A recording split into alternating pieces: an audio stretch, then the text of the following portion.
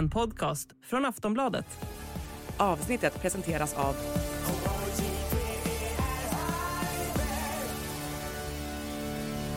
Stödlinjen.se, åldersgräns 18 år. Hej och välkommen till Åsiktskorridoren, en podd från Aftonbladets ledarsida. Det här blir årets sista avsnitt innan sommarlovet. Och vi pratar om lite framtidsspaningar. Vi pratar om en höger som vill att folk ska äta havregryn. Och vi pratar lite om konspirationsteorier och knark. Trevlig lyssning. En podcast från Aftonbladet ledare. Åsiktskorridoren.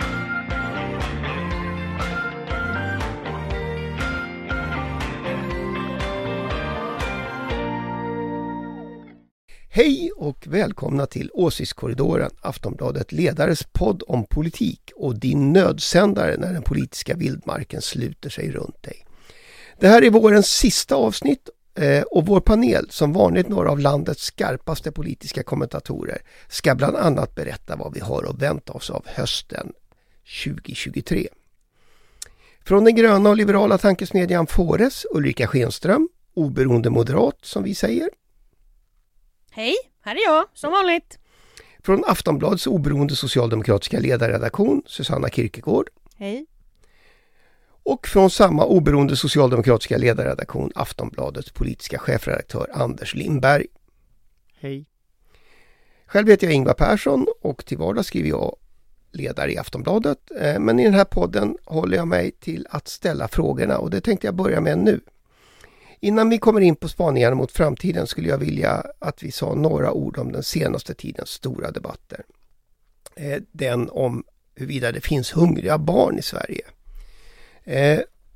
Och beror det i så fall på att svenska föräldrar inte kan laga havregrynsgröt? Det var i alla fall en tolkning av en omdiskuterad krönika som författaren Lena Andersson skrev i Svenska Dagbladet. Vad säger du, Susanna? Finns det hungriga barn? Ja. Jag tycker nästan det värsta med den där texten var att den liksom gödde den här otroliga självgodheten hos de här debattörerna och ledarskribenterna för att de blev så övertygade om att de sätter dagordningen för debatten. Alltså, och nu i det här fallet så gjorde hon ju det. Så att man blir liksom bara, jag vet inte, det är så tröttsamt att klaga på att folk pratar om fel saker. Men jag tyckte till slut, det känns som så öppet mål liksom att säga att hon har fel. Och så får hon liksom glassa i solskenet när alla säger att hon är fel. Och alla stirrar på henne liksom i en hel vecka. Jag vet inte. Jag tyckte det kändes som att... Ja, men det piggar i alla fall upp att någon liksom inte är rädd för att framstå som totalt ondskefull. Det är så du tolkar det. Ja. Ulrika? Nej, men är det inte så att jag håller med alltså att hon vågar sticka ut hakan. Alltså, men sen tror jag att många missförstår vad hon har för politisk bakgrund. Hon är ju libertarian. Hon är inte liberal eller socialliberal eller någonting sånt. Hon är ju libertarian. Och det är väl inte konstigt att hon har skrivit den texten då. Som libertarian kan man tycka att havregrynsgröt är lösningen på det mesta. Ja, men det var väl inte bara havregrynsgröt. Det var väl kanske lite ris också, var det inte så? Så var det. Mm. Anders? Och ett äpple Precis. om dagen. Och ett äpple. Kipsten. Nej, men jag vet inte, jag tycker den debatten är på något sätt som högern var när jag var liten. Alltså jag känner igen den där högern. Ja, precis. Och sen så de berättade väldigt länge för en att de hade läst någon bok om någon John Galt eller vad han hette. Och så skulle de prata om Ayn Rand och så skulle de prata om objektivismen och så skulle de snöa. Jag vet, det här är 90-tal igen. Och då fanns det ju också det här med liksom vadå, det är ingen som svälter ihjäl bara för att man inte får a-kassa och sånt. Alltså det var liksom den typen av resonemang som man hörde och nu kommer det här tillbaka, den här liksom... Ja, i alla fall i form av Lena. Ja, fast jag tycker nog faktiskt att alltså, vi har ändå vant oss vid en ganska konservativ höger ett tag. Och den konservativa högern är ju ond på sitt sätt. Men den här typen av höger, är ju inte nationalistisk. Nej, utan den här typen liksom vill väl möjligen upplösa nationen då. Ja, absolut. Så. Mindre stat, desto bättre. Men jag vet inte riktigt om jag håller med. Jag tycker det här mer känns som den uppfostrande högern om något. Och den finns ju liksom i väldigt många former. Det finns dels sådana som hon, libertarianer eller vad man nu ska beskriva henne som. Men också liksom Reinfeldt-högern och det här liksom alla ska, ja men liksom att man ska sänka alla bidrag så folk skärper sig och kliver upp från soffan. Alltså att det finns ju den här, just att folk bara är lata och inte klarar av att laga mat och inte klarar av att jobba. Det kan man ju hålla med om, men Reinfeldt är väldigt långt ifrån libertarian, kan jag berätta. Ja, men det är det jag menar, att det finns liksom olika typer av uppfostringshöger som då enas i den här liksom grötdebatten på något sätt. Jo, fast det tycker jag nog också, att den här moralistiska traditionen... Nu är de två mot en igen. Hur ska det vara så här hela den här moralistiska traditionen, den är ändå intressant. Jag skulle säga att den går inte bara tillbaka på högen, utan den finns i Alva Myrdal och liksom den traditionen också. Att du har liksom en idé om att du har rätt att ha massa synpunkter på hur andra människor lever sitt liv. Och för mig så, den krockar ju delvis med Ayn Rand, kan man ju säga. Ja, men, som inte vill ha några synpunkter. Men när man ser på henne och kommentarerna som liksom hennes stödtrupper hade, då var det en fruktansvärd moralism. Och hennes rubrik, det är att det är föräldrarnas ansvar om barnen går hungriga, den skulle jag säga den är rent moralistisk. Sen att man ska tolka den som att det inte är statens utan det är föräldrarnas, det liksom försvinner i den mängden, så att säga. Det man ser är liksom det här moraliska anslaget. Den som gjorde rubben kanske inte riktigt förstod vad texten handlade om. Fast jag skulle ju säga att, jag kommer ihåg när jag var liten så läste jag en snubbe som heter Mattias Svensson. Han skrev krönikor i något som hette Metro, som fanns på den tiden. Den var gratis, kunde man läsa. Och då stod det, då presenterade han sig. Jo, men då presenterade han sig som brevbärare, stod det i hans. Han var ju det. Jo, jag vet det, men det stod det i hans bio. Mattias Svenssons brevbärare. Och så hade han synpunkter som folk borde inte ha barn, folk kunde välja om de ska ha barn och då borde barnbidrag och sånt. Alltså den typen av åsikter. Så här, varför ska man uppmuntra folk att ha barn? Det är helt onödigt. Och den typen av höger har ju liksom levt på undantag sedan dess. Frågan är om den är på väg tillbaka nu. Att liksom... I form av Lena som står där i bräschen för alltihop. Men jag tänker rent filosofiskt, om man tar iväg åt höger väldigt mycket i det konservativa hållet, då borde det ske en motreaktion inom högern som är libertariansk. Den är liksom den andra sidan av den reaktionen. Att, det konservativa, nationalistiska högern, den är ju kollektivistisk.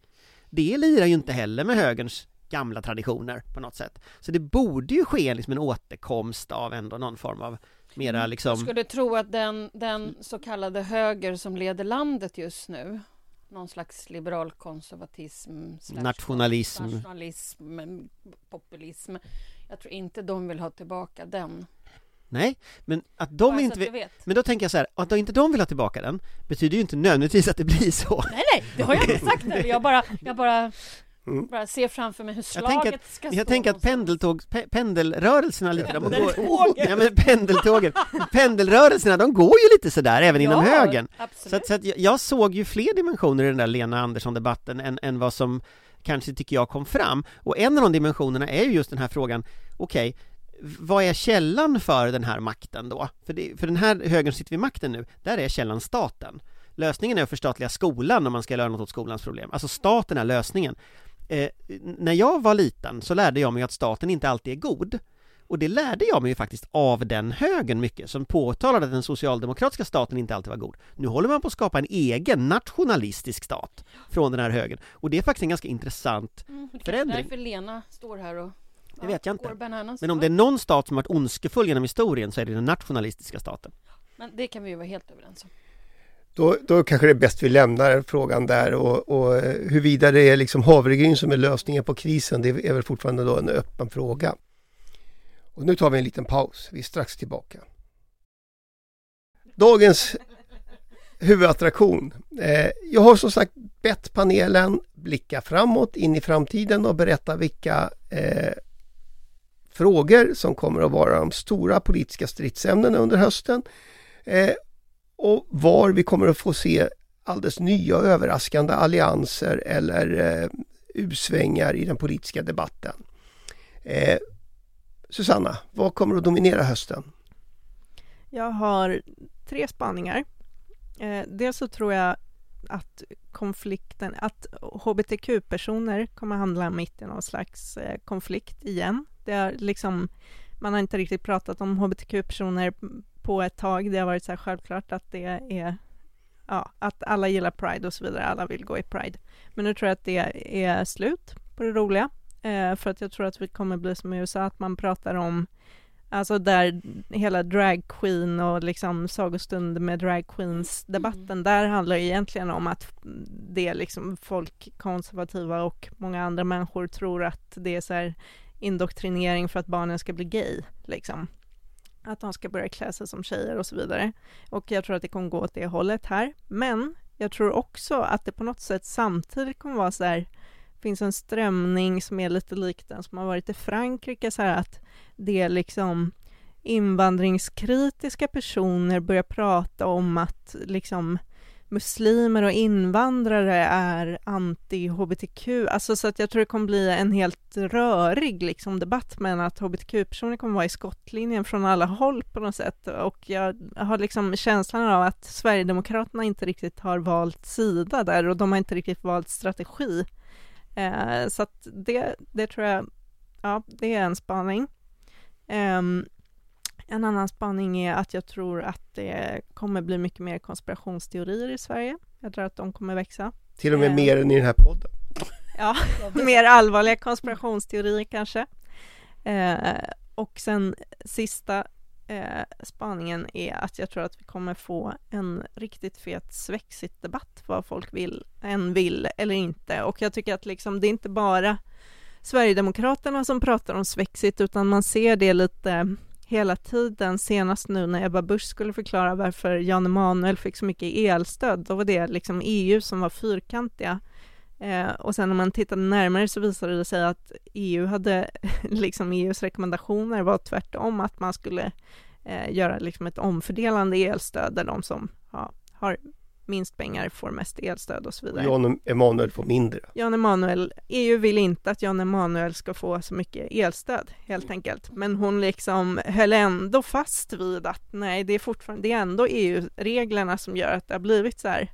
Och det är ju liksom intressant, det är också någonting som britterna vet vad som händer när man använder sådana argument i flera decennier. Och liksom allting som är dåligt skyller man på EU, och det spelar ingen roll vad EU faktiskt gör, för att det är liksom en helt parallell verklighet som man lever i. Och det tror jag tror att det faktiskt kommer bli en Svexit-debatt. Jag tror att tyvärr för Liberalerna så kommer det inte bli någon eurodebatt, utan det kommer bli en riktigt stökig EU-valrörelse. Stökigare än förra gången, för förra gången var det ju tvärtom, att liksom, Sverigedemokraterna bestämde sig för att man inte skulle driva Svexit, så att nu tror jag att det går åt helt motsatt håll. Och det uppenbara är ju deras debattartiklar där de faktiskt skriver att man borde förbereda ett utträde för att det skulle vara bra för Sveriges förhandlingsposition, vilket är förmodligen tvärtom, men det är en annan diskussion kanske. Ulrika, du nickade alldeles Ja, nej, men alltså det här är ju, jag hade faktiskt inte tänkt att, jag missade att vi var flera som skulle ta upp Europafrågan och Svexit, för den jag vill inte bara säga att jag har tjatat om det här länge, men jag har ju faktiskt trots allt gjort det, och några andra här också, men jag är väldigt orolig för en ganska utrikespolitisk debatt som inte bara handlar om Svexit och EU, utan också, beroende på hur det går med NATO-frågan nu också, och hur att det blir en intern debatt som kanske inte är helt att alla är så eniga. Det är jag lite rädd för. EU-frågan definitivt. Men sen också att du tog upp HBTQI. Och vi sätter ihop just nu på Fores vi börjar i Pride med just sådana seminarier. Just i den frågan. Exakt precis så. Det kommer ju en intressant dokumentärserie, eller vad man ska kalla det, från SVT som heter SD-bögar, som jag faktiskt redan har tittat på. Den kan jag rekommendera.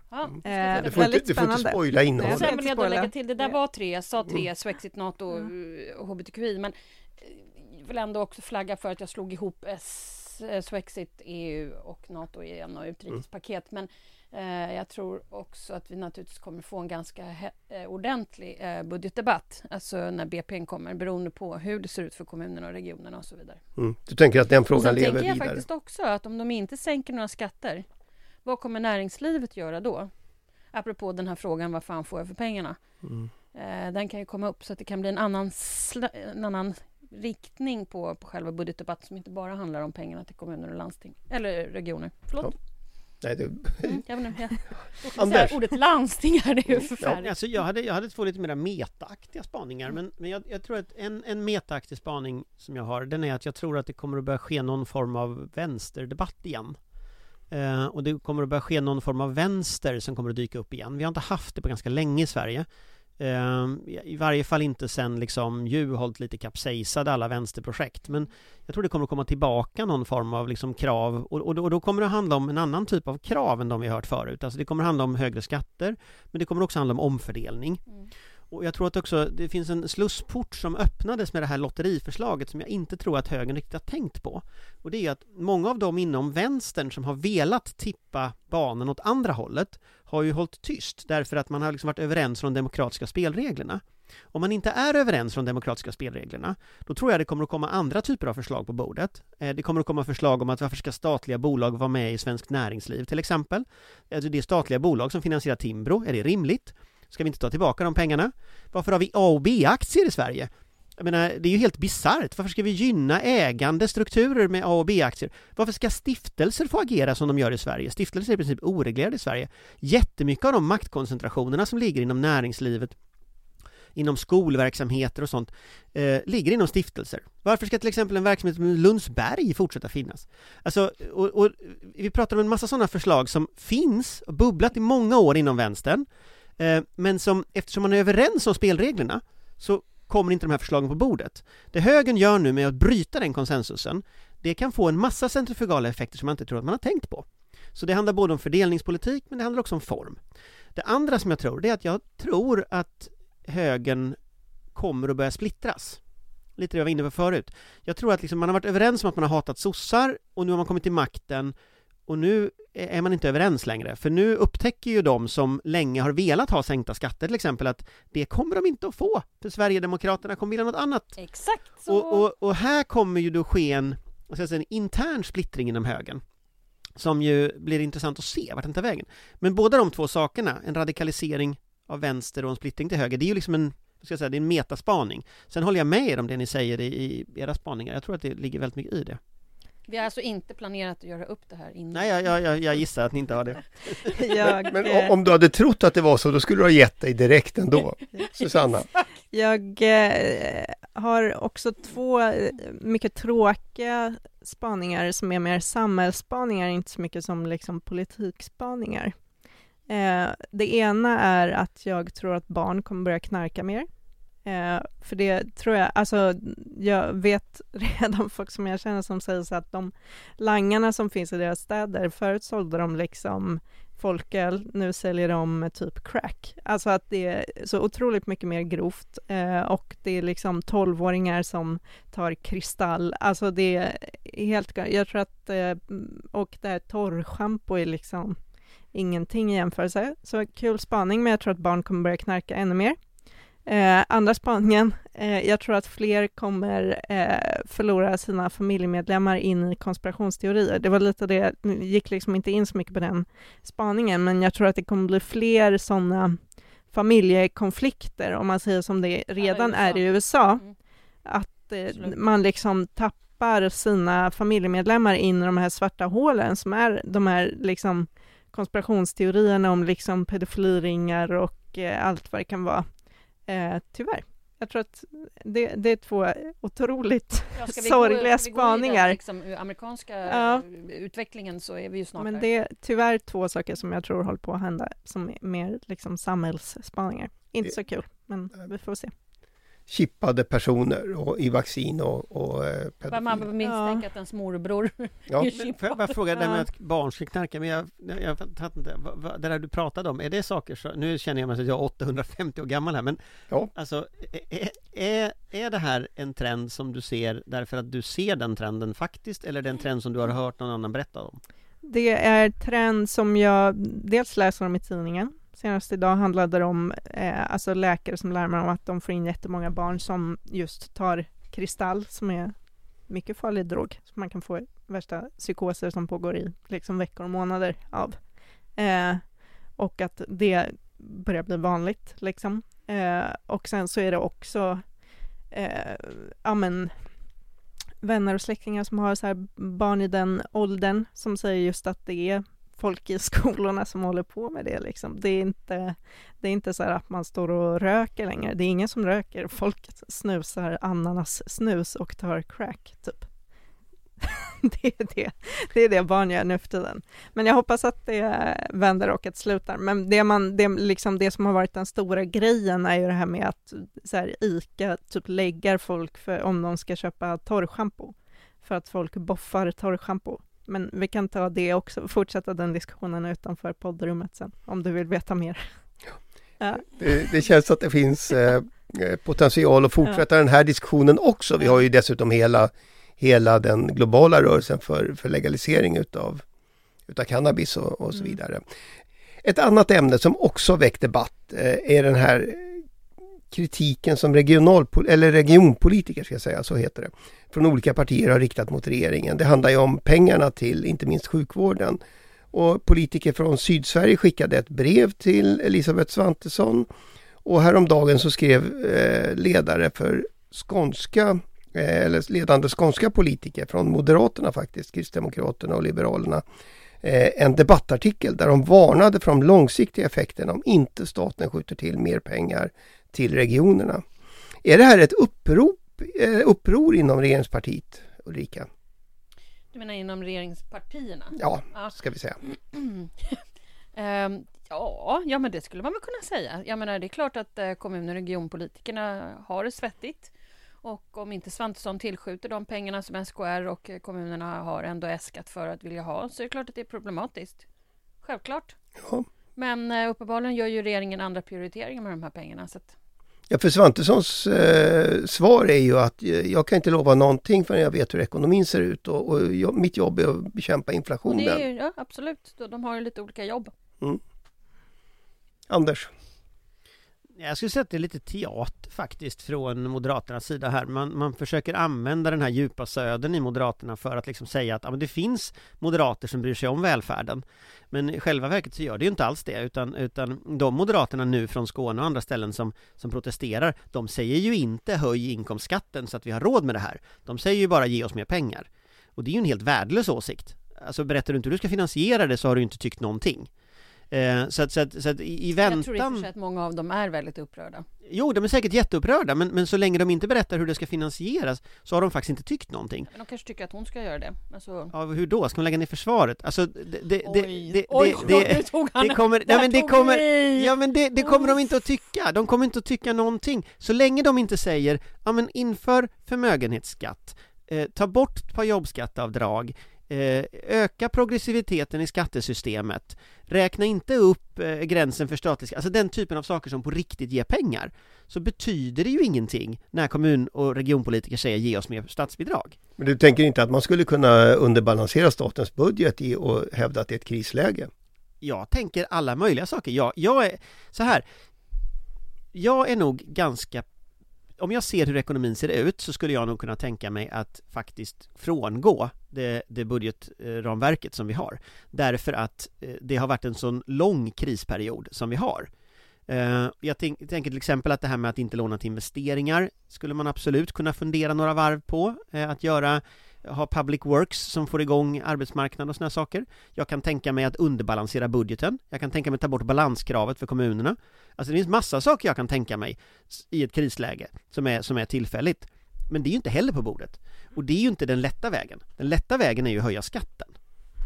Jag är lite mindre konspiratoriskt lagd i det här fallet. Jag tror faktiskt att det finns borgerliga kommunpolitiker som inte tycker att det är roligt att behöva sparka lärare och lägga ner skolor och sånt.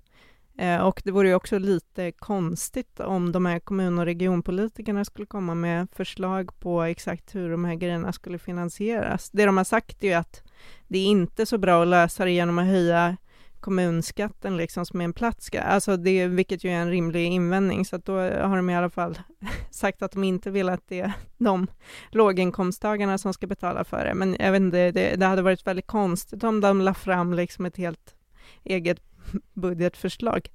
Inte bara oppositionens budgetalternativ utan också regionernas budgetalternativ till staten. Ja. Det hade varit lite märkligt. Nej, men jag tycker inte att det är så märkligt faktiskt. För om man säger så här, vi vill ha mer pengar men aldrig berättar hur det ska finansieras, så kan ju alltid finansministern säga nej, jag tar ansvar så ni får inte mer pengar. Alltså de ger liksom en ganska lätt sätt för Elisabeth Svantesson att hantera situationen. Om de skulle säga till exempel en sån enkel sak som att plocka bort några jobbskatteavdrag, skrota de här lagrådsremisserna om ytterligare skattesänkningar, finns det plus pengar. Ulrika, jag måste fråga dig, hur stort är själva sakproblemet? Alltså är regionerna illa ute på riktigt? Nej, men som Susanna sa, det är klart att de här regionpolitikerna inte tycker att det är roligt att lägga ner några skolor. Så det är klart att det finns ett reellt problem. Vården i allra högsta grad skulle jag säga har problem. Och det är väl lite olika som det ser ut i olika regioner. Men jag samtalade med lite vårdmänniskor här för ett tag sedan och av lite olika färger som var på någon konferens. De är ju bekymrade. Absolut. Men jag tänker också en annan grej med det här, det är att det är sådana enorma belopp. Alltså, du pratar ju om sådana fruktansvärda stora belopp pengar som det handlar om här, som nu kommer att saknas. Och då har du inte räknat in såna här saker som att pensionsskulderna ökar. Alltså, det sker en massa andra saker i ekonomin just nu. Plus att inflationen finns det ingen hejd på. Så att sannolikt är det ju att det är ännu mer pengar om du räknar fram det här ett år. Och det som jag tror att Elisabeth Svantesson går fel här nu, det är att om vi kollar på 90-talskrisen, när den hände, då backade man ju inte upp välfärden överhuvudtaget när den krisen var. Och konsekvenserna av det blev då var det Göran Persson som... Ja, då blev det ju först var det ju Carl Bildt, sen var det Göran Persson. Och konsekvensen av det blev ju nedskärningar som vi fortfarande tar skada av. Det är ju det vi kommer att gå in i om man inte agerar nu. Och det är det som gör att jag är inte säker på att hennes linje håller här. Alltså, om man tänker att liksom testet för om Tobias Billström kommer att kunna sitta kvar som utrikesminister är om vi går med i NATO ganska snart. Testet för henne kommer ju att bli ett kommunuppror. Och det ser du runt hörnet? Det tror jag det kommer att ske när nedläggningarna börjar. Framförallt när nere och sen se hur BPN ser ut också. Och sen också, ta en sån sak som Stockholmsregionen. Nu vet jag inte exakt vad de kommer att göra, men vi pratar ju i storleksordningen lägga ner stora delar av lokaltrafiken. Alltså det är den typen av åtgärder man pratar om. Det är enorma åtgärder som kommer att förändra folks liv enormt mycket liksom, om du inte skjuter till pengar. Men Ulrika, det du menar är att det är inte alls omöjligt att budgeten i höst kommer att innehålla en hel del pengar. Men vi får ju vänta på hur det ser ut i oktober tills vi vet. Ja, man hoppas ju att de backar. Därför att det är en enorm katastrof annars. Ja, vi återstår att se hur det går då. Då har vi det att se fram emot i hösten i alla fall. Ja, men, vi håller på att tjafsa om det. Ja, tjafsa kan vi alltid göra ändå för den delen. Hörrni, på väg mot framtidsspaningarna tänkte jag att vi skulle ta ett litet steg på vägen. Åtminstone en stor del av panelen är ju stamgäster på Almedalen. Och jag antar att ni som brukar vara där nu också funderar över seminarier, politiska tal, rosévin på dunk. Och samtidigt hör vi ju, precis som vi har gjort de senaste åren, varningar för att politikerveckan har överlevt sig själv. Hur är det med den saken, Anders? Är Almedalen på väg utför? Jag tror det, lite grann. Jag känner det sedan förra året. Att det är liksom en helt annan... Det är lägre tryck liksom. Det är tydligt. Sen så... Det är ju seminarier och liksom talen är ju framförallt och sådär. Men jag tycker min känsla är att det är lägre tryck i det hela. Jag frågar Ulrika som också är en riktig Almedalsveteran. Mindre tryck. När det är 2 om dagen också som ska prata så lär det bli ganska svårt tror jag för redaktionerna kanske att fokusera på ett parti i taget. Jag tror snarare det blir att man slår ut varandra. Vilket ju faktiskt inte riktigt har... Man har ändå fokuserat på ett parti i taget. Oavsett utfallet är bra eller dåligt för det partiet men man har ändå gjort det. Jag tror att det här kanske blir lite svårt. Sen tycker jag ska ju åka dit och sådär men jag har nog valt att ha lite mer luft i programmet än jag brukar göra för att spana in lite själv och inte bara vara en sändare utan att också ta in lite om hur det verkar där. Alltså, sen tror jag man måste också tänka på programmet i år. Alltså programmet i år bygger ju på att Socialdemokraterna är på torsdagen, Moderaterna är på onsdagen. Och på sen, förmiddagen båda två. Båda två är på förmiddagen och sen dör liksom programmet. Åkesson skulle ju tala sist i programmet, sent på lördagskvällen, han åker inte dit. Så det sker liksom en topp 2 dagar och sen så går det ner. Och tittar man historiskt, då har det ju varit så att folk har kommit dit första dagen, varit där ett par dagar och sen åkt hem. Och jag undrar om vi kommer att få se nu att folk åker hem på fredagen och tar semester. Så att helt enkelt de som har fått fredagen och lördagen har åkt på nit med det här nya upplägget på programmet. I och med att programmet är hoptryckt i 4 dagar så bäddar det lite för att du kollar på sossarna, du kollar på moderaterna, sen drar du hem liksom. Men jag vill bara göra en liten spaning. Vi kan prata om det i hösten. Men jag är inte så säker på att Jimmy lämnar det här bara för att... Alltså om jag ska få lov att vara lite konspiratorisk. Ja, det får du. Ja, tack. Så känner jag att det kan ju ändå vara så att Jimmy lämnar över till den här... Vad är hon heter nu? Linda. Den här nya gruppledaren som han har lämnat över till. Vi nickar allihopa här därför att vi inte kommer på namnet här. Nej, det är väldigt pinsamt. Det är faktiskt pinsamt på riktigt. Men ja. Och... Är det inte så helt enkelt att han lanserar henne lite och att hon kanske blir en person som toppar Europaparlamentslistan sen? Du tror det? Alltså, Lindberg. Lindberg hon heter som jag. Men kunde jag glömma det? jag är tveksam till detta om jag ska vara ärlig. Nej, men jag bara försöker vara lite kreativ här i tanken. Alltså något vill han ju uppnå. Det är inte alltid så att bara för att man inte vill åka handlar om att man inte blir bevakad. Allting handlar liksom om vad du säger. Och är du smart och är sist så kan du ju verkligen panga till och sen gå in i liksom sommaren med den sista nyheten som kom. Var någonting som hänger i luften. Så skulle jag ju tänka.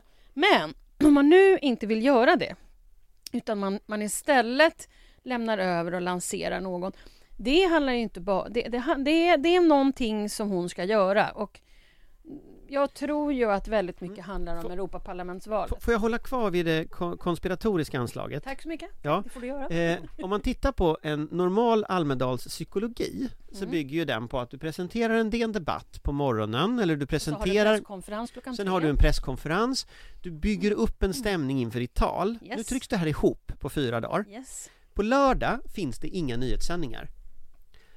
Så att när de ska komma ut, Sverigedemokraterna med sin nyhet, eller Johan Persson pratar ju på morgonen, det är ännu mer meningslöst, 11 på en lördag morgon så. Det kommer liksom först på Aktuellt kanske på kvällen på söndag eller Agenda. Agenda är ju förresten inte då, har inte kommit då. Har inte kommit än. Så att du sitter liksom i ett läge där det är väldigt svårt att kommunicera. Och en sak till, veckan innan är ju midsommar. Och jag undrar om det är så att vi har gått in i en ny psykologi med Almedal, där du åker på midsommar, du känner nu vill jag ha semester och herregud jag ska åka till Gotland också, sen åker du dit i 2 dagar, sen drar du hem på fredagen. Och då har liksom Almedalen ändrat psykologi. Istället för de här 8 dagarna som var med alla dina rödvinssaker, rosévin och allting där, så kommer det istället att ha det här hoptryckt som är liksom en pendang till midsommar. Det fattar vi också, Anders, det är precis så. Men nu tänker jag ändå på hur man skulle kunna tänka, därför att man behöver inte göra allting som man alltid har gjort, utan jag tänker bara att är man den som är sist ut kan det ibland vara det som är bäst. Nämligen att även om han inte är med Aktuellt, folk kollar inte på det, utan de ligger och kollar på alternativmedia om vad han eller hon har sagt i Almedalen. Så att jag tror i alla fall att det här är någon som har tänkt. Men både, jag vidhåller detta, för både fredagar och lördagar som nyhetsdagar är ju take out the trash day. Alltså det är då du släpper saker du inte vill att någon ser. Absolut. Och nu har de alltså lagt... Deras väljare tittar inte alltid på dem. Nej, men jag vet, men nu har de alltså lagt Nooshi Dadgostar, Ebba Busch, Johan Persson och Jimmy Åkesson på take out the trash days innan sommarsemestern börjar. Fast sommarsemestern, då ligger ju folk och spanar i sin telefon i hängmattan. På fredagskvällen. Nej, men dagen efter. Alltså, det är inte riktigt samma, tänker jag. Och jag tror att det finns en plan i varför det är hon som gör det här. Ja, man får ju lite ett intryck att när Anders beskriver Almedalens psykologi så är det lite självbespeglande. Ja, väldigt skulle jag vilja säga. Det kan vad skönt att du sa det nu, Ingvar. Tack. Jag inflika en sak. Ja. Jag har aldrig varit i Almedalen, så att jag har absolut ingenting att tillägga kring det. Men däremot så, jag tycker att det är lite tråkigt att för några år sedan så pratade man ju liksom om att Järvaveckan skulle ta över Almedalens roll på något sätt. Men Järvaveckan börjar imorgon och håller på tills på lördag. Och jag har inte hört någonting om det. Jag blev väldigt chockad när jag insåg att det är den här veckan. Så det känns lite tråkigt att det känns som att Järvaveckan liksom har dött. Jag vet inte om jag tror på att Almedalen är på väg bort. Det känns som att alla gillar att åka dit, vad de än säger. Så du tror att det kommer att fortsätta? Din spaning är att Järvaveckan kommer att försvinna och Almedalen blir kvar? Jag hoppas att det blir tvärtom. Men som sagt, jag tycker inte man har hört någonting om Järvaveckan, men det kanske börjar när den drar igång imorgon, vi får se. Men det var väl också, om man ska ta en annan konstig sak som vi hade för några år sedan, så hade vi först jultal, sen så var det vårtal, sen så var det Järvavecka, sen så var det Almedalen, sen så var det hösttal. Nej, sommartal. Sommartal hette det, förlåt mig. Sommartal hette det.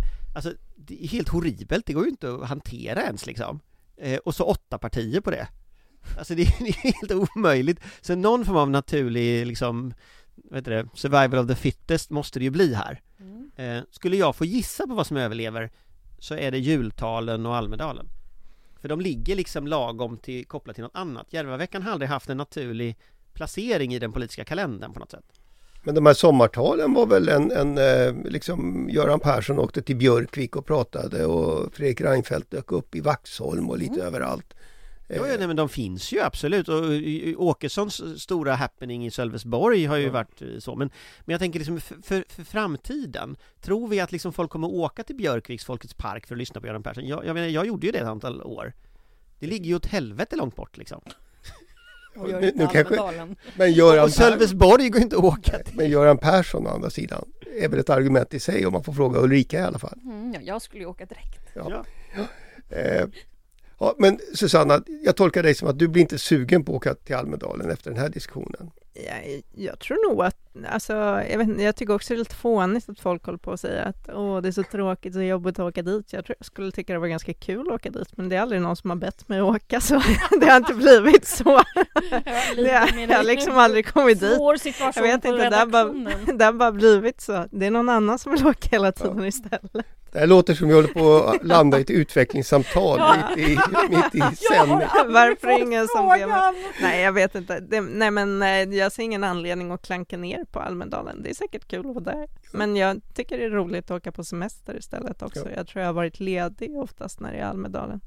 Så då borde du inte klaga. Du har varit ledig när det är Almedalen. Ja. Och du är ledig som... Ja, det försvarar sig Anders. Hörrni, ja, jag gör det lite grann ändå. Vi tar det här efter poddinspelningen. Ja. Det är dock inte ett ämne för den här podden. Vi har nämligen redan använt den tid vi har. Så det här är det vi hinner i vårens sista åsiktskorridor. Vi kommer att vara tillbaka till hösten. Och som ni hör så kommer det att finnas massor av saker att prata om då också. Det som återstår för mig är bara att tacka alla för den här våren. Tack Ulrika. Tack Susanna. Och tack Anders. Som vanligt vill jag dessutom rikta ett stort tack till dig som lyssnar. Det är ju för dig vi gör podden. Hej då och ha en trevlig sommar. Hej hej. Hej hej. En podcast från Aftonbladet Ledare. Åsiktskorridoren.